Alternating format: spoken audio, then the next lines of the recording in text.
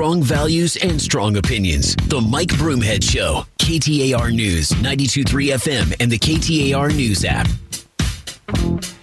Hey, thanks for being here. Happy Monday. Appreciate you spending some time with us.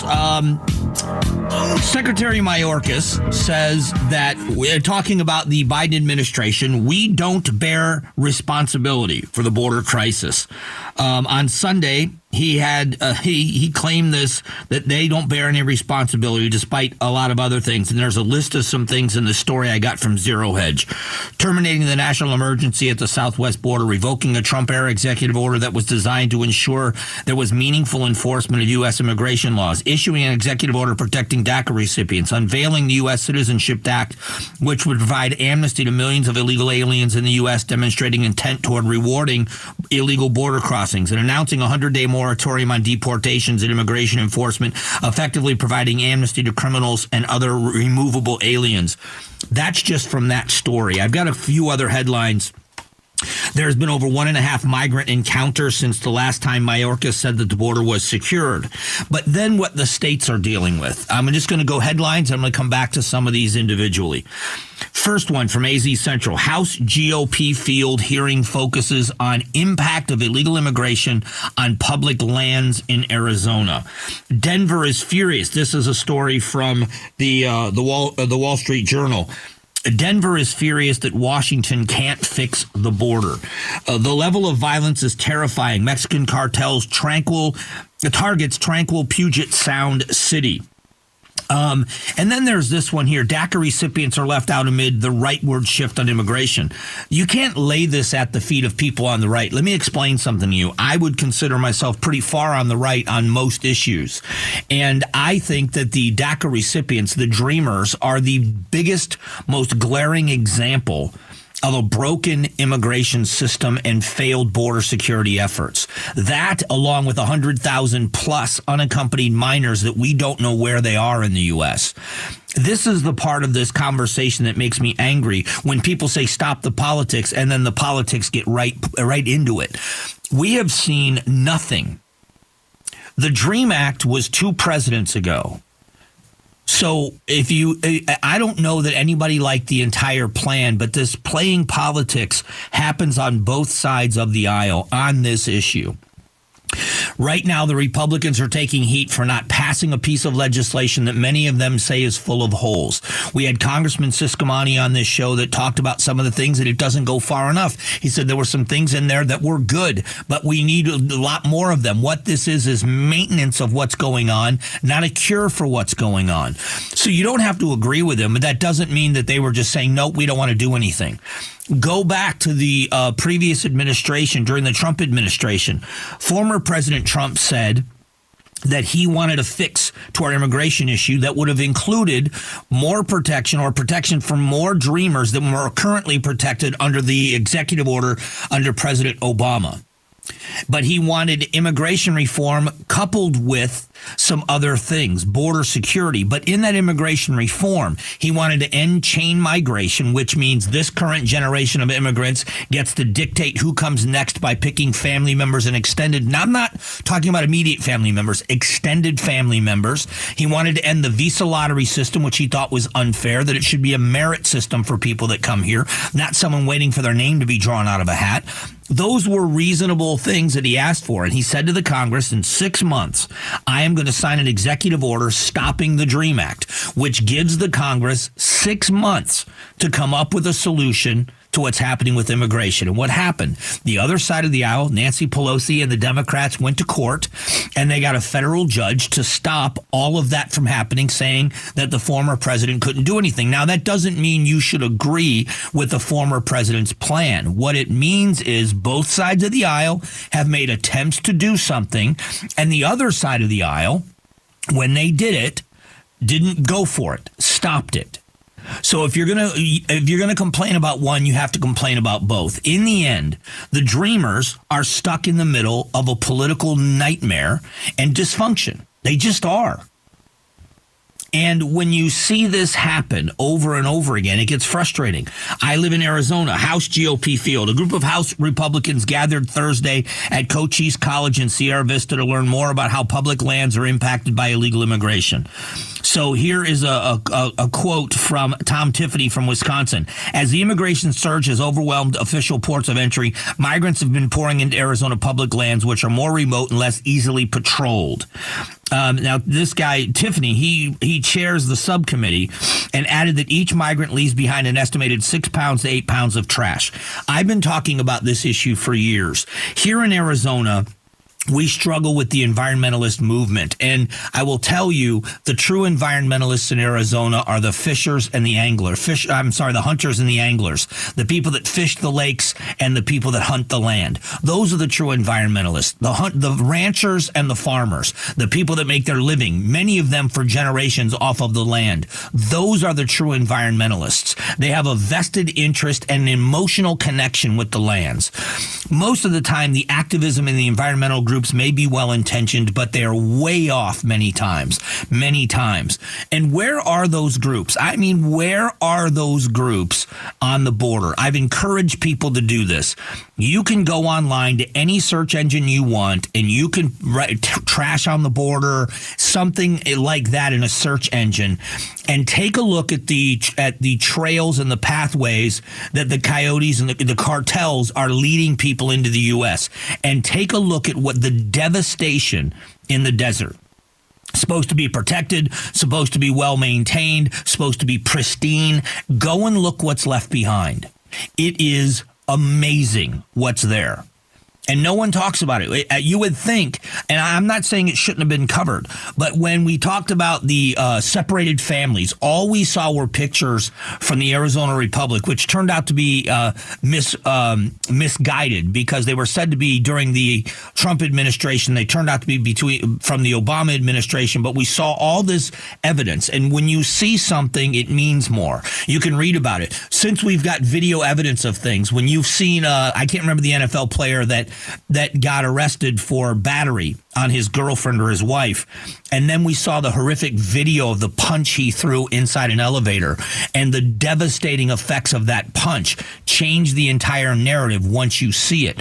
When you see dash cam videos or police body cam videos of situations, when you see video evidence, it changes things. When you see photographic evidence, it changes things. I can talk to you all day long in this format about what's going on at the border, and it's not just here in Arizona, but we live in Arizona. Until you go online and you see it for yourself, just that alone should make people look at that and say, what in the world is going on? And yet nothing is done. It is not covered. I would, if it were me, when you want to see what's happening, they will show, you can go online and see what's happening at the Texas border. The people that are lined up, the tent cities that are out there in makeshift tents where people are living. It looks like a third world country. And nothing is fixed. And then Mayorkas says, we bear no responsibility. It is an absolute farce. Now, the impeachment of Mayorkas, I don't think is going to do any good. To be honest, I've been very honest about this. I mean, you're going to get, the president is going to nominate somebody else that thinks and does the same things. It should be concerning to everyone.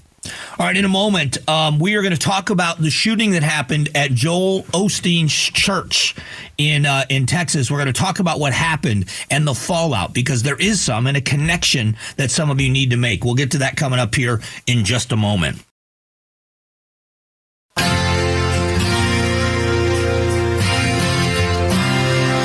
Strong values and strong opinions. The Mike Broomhead Show. KTAR News, 92.3 FM, and the KTAR News app. Hey, you can win tickets to see the legendary comedian Jeff Dunham at the Footprint Center on February 21st. His Still Not Canceled tour. Head to the contest page at KTAR.com for complete details and your chance to win. So the preacher, Joel Osteen, was his mega church was there was an attack at the church. The motive of the woman that opened fire in this church at the Lakewood Church was not known yet. 2 other people were also shot and wounded, including a 5-year-old. But here's the thing about this story that I think we need to discuss. Police say 2 off-duty officers working security at the Lakewood Church were the ones that neutralized the suspect. They took her out. There are some concerning things. Courts allowed New York to prohibit guns in sensitive places is one of them. A panel of judges said the state is allowed under Constitution to ban guns in locations such as parks, bars, and sometimes churches. And so when you look at these stories, American Express, Visa, MasterCard move ahead with code to track gun store purchases in California.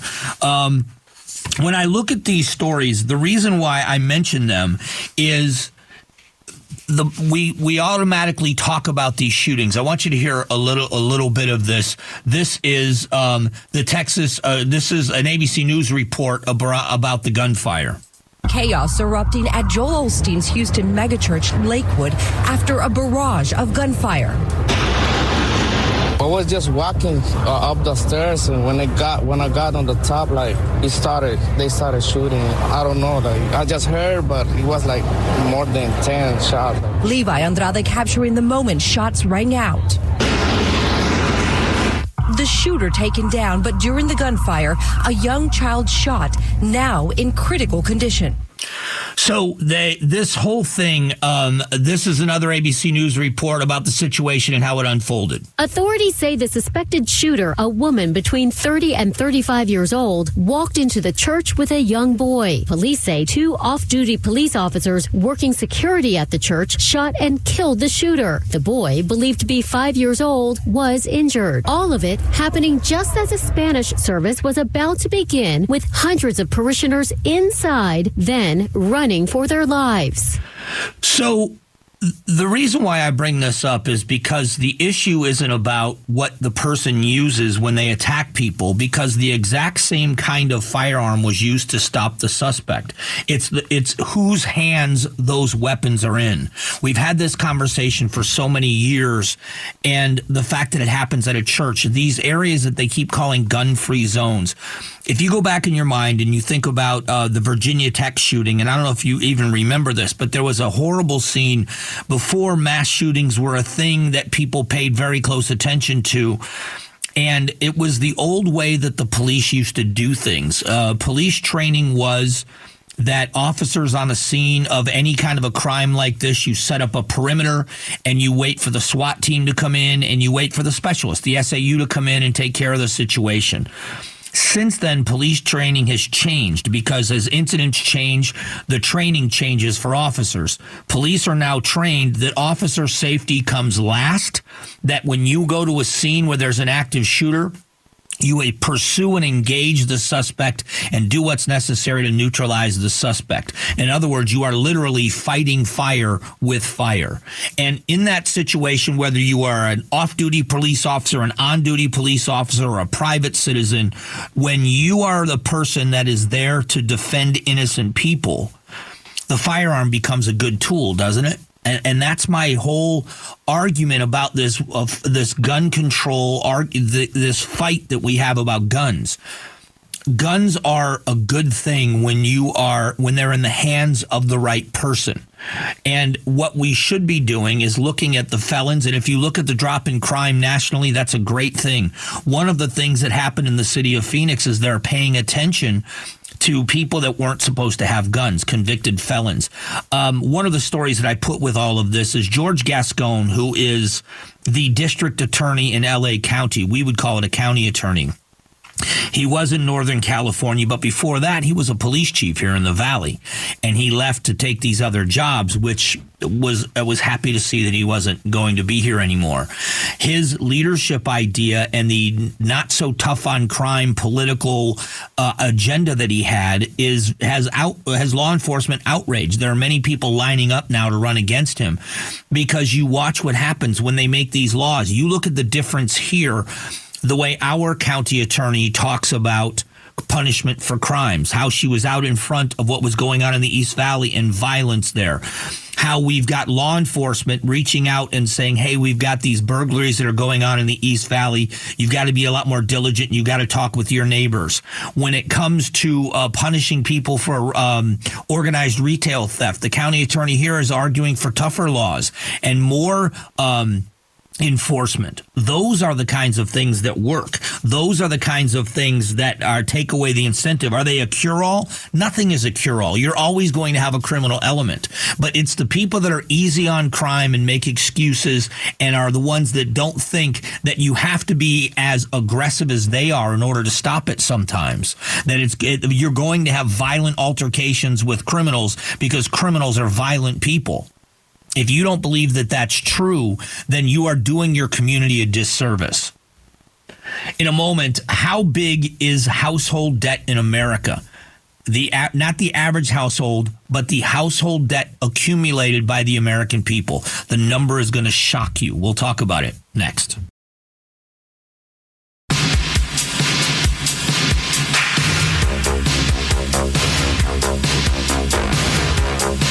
Strong values and strong opinions. The Mike Broomhead Show. KTAR News, 92.3 FM, and the KTAR News app. All right, a headline that was kind of shocking to me, again, from the website Zero Hedge, which I go to a lot for financial information. Household debt in America tops $17.5 trillion, and Americans are feeling the strain. That's the headline. Despite surging price inflation, resilient American consumers have managed to keep spending money, driving strong economic growth thanks to credit cards. Household debt rose by another $212 billion in the fourth quarter of 2023, surging to a record of $17.5 trillion. That is an amazing number. And it's the kind of debt that is what's scaring people. Now, here in the Valley, we know that we had very high inflation. While the country was suffering from inflation, the Valley for a while had some of the highest, if not the highest in the nation. It had to do with housing costs, had to do with fuel prices. And it has since subsided just a little bit. Rent is down about 5% for apartments and, rental properties in the Valley, which is great news that it's down a little bit because we were seeing extremely high prices. There was a story that came out last week that Phoenix, the Valley, I shouldn't say Phoenix, but the Phoenix Metro, and the rest of the country, when they think of the Valley, they say Phoenix, but it is the entire Valley that falls into this category, fell out of the top 10 of the best performing cities when it comes to the economy. Arizona's Morning News had Jim Rounds on, a Valley economist, and this study was done by the Milken Institute, and they do it every year. And Jim Rounds disagrees with this, that the economy is faltering here in the Valley. Listen to a little bit of this. This study is massively flawed. What happens when you have these studies that try to look at data across the entire nation, you have to be very general. You can't look at things that are specific to a community. Otherwise, you can't evaluate hundreds of cities. And so they looked at things in the wrong way, so they could publish something that looked really pretty on the website. It shows a map with the different colors of the rates of growth. But this is something I would never reference in any report that I'd be producing here. So they asked him, is there anything in this report that you thought was good or that you agreed with? We should be top 20. I mean, we're talking about a couple of hundred metro areas, so 18 isn't all that bad, but we really should be top 10. And so talking about growth, the report ignored job growth, which was a big part of this. And this gets me to my point. They're saying this is where Phoenix stands. If we didn't make any adjustments for a global pandemic and we looked at the numbers from 2 years ago and we ignored all the high-tech growth that the Phoenix area has enjoyed over the last couple of years, and based on all that, we are still 18. So even though they really screwed this up badly, we're still top 20. When you look at when you talk about economic growth, what Arizona has done, it's so interesting to me that the administration is the Biden administration is trying to take credit for the massive growth in the chip industry, the CHIPS Act and all of that. The movement to bring TSMC to the Valley began a decade ago, maybe even longer than that.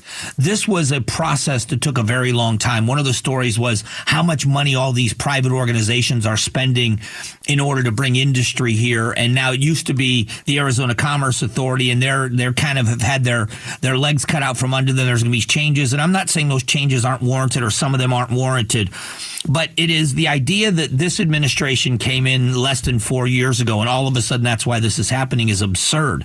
If you've lived in Arizona for any length of time, you know that Intel's presence here in that industry, in that world, has been here for decades. I moved here 29 years ago, and they were a huge presence in the Valley economy years and years and years ago.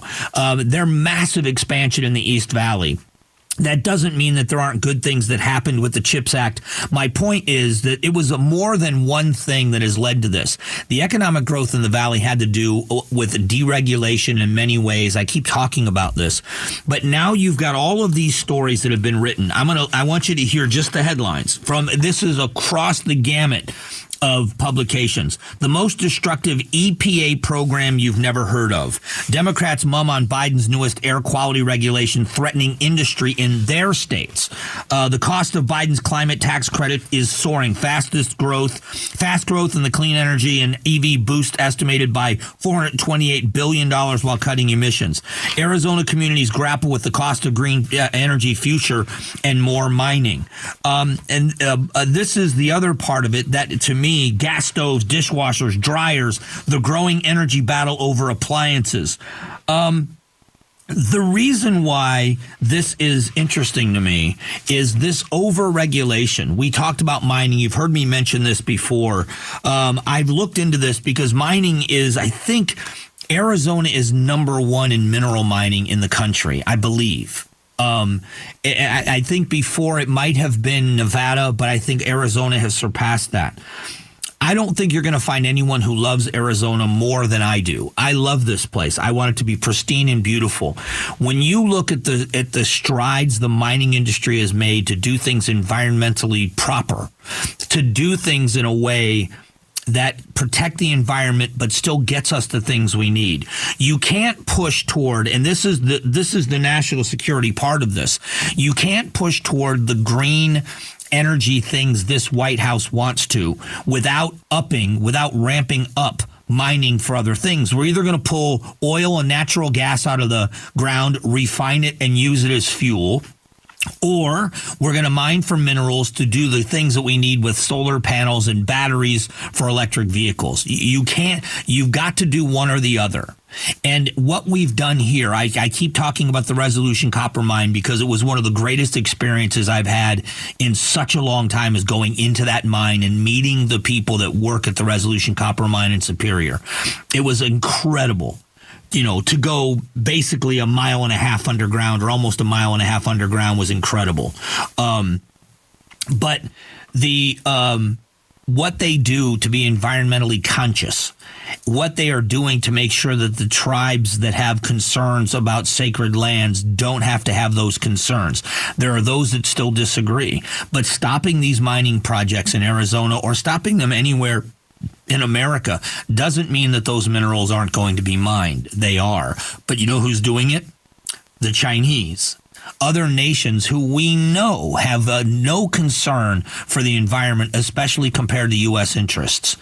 So you have now these new EPA regulations that all of the many states are saying is going to hinder manufacturing and hinder industry in their states. And quietly they're saying it about this administration. The problem with it is that no one's saying it out loud. And this over-regulation is going to damage the U.S. economy. There's no doubt in my mind that that's going to happen. $17.5 trillion in debt is the load that we're carrying as American consumers. If we start to see a slowdown in work, it's going to be bad. Next, we're going to go shift our focus to what's happening in the Middle East as Egypt threatens to void its peace treaty with Israel. What would that mean for the region? We'll get to that coming up in just a few moments. Hey, thanks for being here. I want you to hear some good news first. Let's get to some of the good news out of Israel. This is Jordana Miller from ABC. Israeli forces free 2 hostages. In a daring rescue mission just before 2 a.m. local time, Israeli forces raiding a residential building in Rafah, freeing 2 Israeli hostages from the clutches of Hamas. The Israeli army says commandos stormed a second-floor apartment, some protecting the hostages with their own bodies, while others killed their captors. 70-year-old Louis Har and 60-year-old Fernando Marman whisked off to safety, now recovering in an Israeli hospital. Hamas reporting intense airstrikes during the rescue mission, killing dozens in Rafah. Now, the White House, this is interesting. The U.S. is urging caution on this Rafah operation. This is James Longman from ABC with this. I'm going to get to a point once you hear this. President Biden warning Israeli Prime Minister Netanyahu against a ground operation in Rafah without a credible plan to protect civilians. Netanyahu has said the IDF must push into the southern city, which is along Gaza's border with Egypt, to ensure what he calls total victory over Hamas. But in a phone call, the White House said Biden reaffirmed his view that a military operation in Rafah should not proceed without a credible and executable plan for ensuring the safety of and support for the more than 1 million people sheltering there. Let's talk about what they're dealing with. I'm going to get to Egypt in a moment, but because as they head south, if you look on the map, if you head south through Gaza, and the border borders with Egypt. By the way, the Egyptians not allowing Palestinian refugees into Egypt. Isn't that fascinating? That they're not allowing refugees into their country, but now they're talking about ending their peace agreement with Israel. I'm going to get to this in a moment, but listen. Hamas terrorists hit a top-secret intelligence center underneath the UN's Palestinian Refugee Agency, the UNRWA, in Gaza that was uncovered by Israeli Defense Forces over the weekend. The Hamas Intelligence Center included an electrical room, industrial battery-powered banks, and living space for the terrorists. The Times of Israel reported this. The IDF's discovery comes after revelations that at least a dozen of the agency's workers were connected to Hamas. The reason why I bring this up is here we are, our nation, and I can't criticize everything that the Biden administration is doing. They are the ones that have said Israel's our friend. They reaffirmed our relationship. They said that they have a right to defend themselves. We are doing what we can in support and aid for them. But what's happening with this, I would say, is a propaganda kind of efforts that are happening, is that Israel is somehow responsible for the civilian casualties. If you look at the record, and this is an unfortunate record to look at, civilian casualties in war, unfortunately, it's a part of every war that's happened. And the Israelis' record and the percentages of unintended consequences, collateral damage, is much better than you see Europe's or even the U.S. when we're involved in a conflict. The propaganda that somehow they are ignoring civilian casualties. At every turn, we see that Hamas is in places they aren't supposed to be, doing things they aren't supposed to be doing under anybody's rules of war. And yet somehow the UN is still looked at as a credible source for information and criticism of what the Israelis are doing. It boggles my mind that you've got people that are connected with these UN agencies, directly connected to Hamas, and now they find this place underground. So now they're moving south as they go to defeat and do what they can to make sure that Hamas never has the capability to attack them like they did on October 7th ever again. They're dealing with Hezbollah. They're dealing with the Houthis and what's happening in the Red Sea. All of this propaganda and war itself. And as they push south, now you got Egypt saying they may end their peace agreement. And the U.S. is critical of Israel. That by asking the question or demanding that they have a plan, it sounds like they don't. It sounds like they are carelessly going in and allowing civilian deaths to happen with no concern for innocent lives. That's just not it's not a true statement. And now you've got Egypt making this threat to end a peace agreement. And where, I don't know, it may be happening behind the scenes. I don't know this. Obviously we don't have access to it. But why isn't the U.S. pressuring Egypt to take refugees? Why isn't the U.S. pressuring Egypt to do more in the region? Why isn't the U.S. pressuring Egypt to put more pressure on Hamas and the Palestinians that are doing this? Instead, they lay everything at the feet of Israel, and I just don't think it's a fair assessment. I don't think it's a fair picture of what's actually happening. We should be paying closer attention. Coming up just after 10 o'clock, we're going to go back to the President of the United States and his fitness to continue in office. We're going to talk about it because it's an important conversation to have.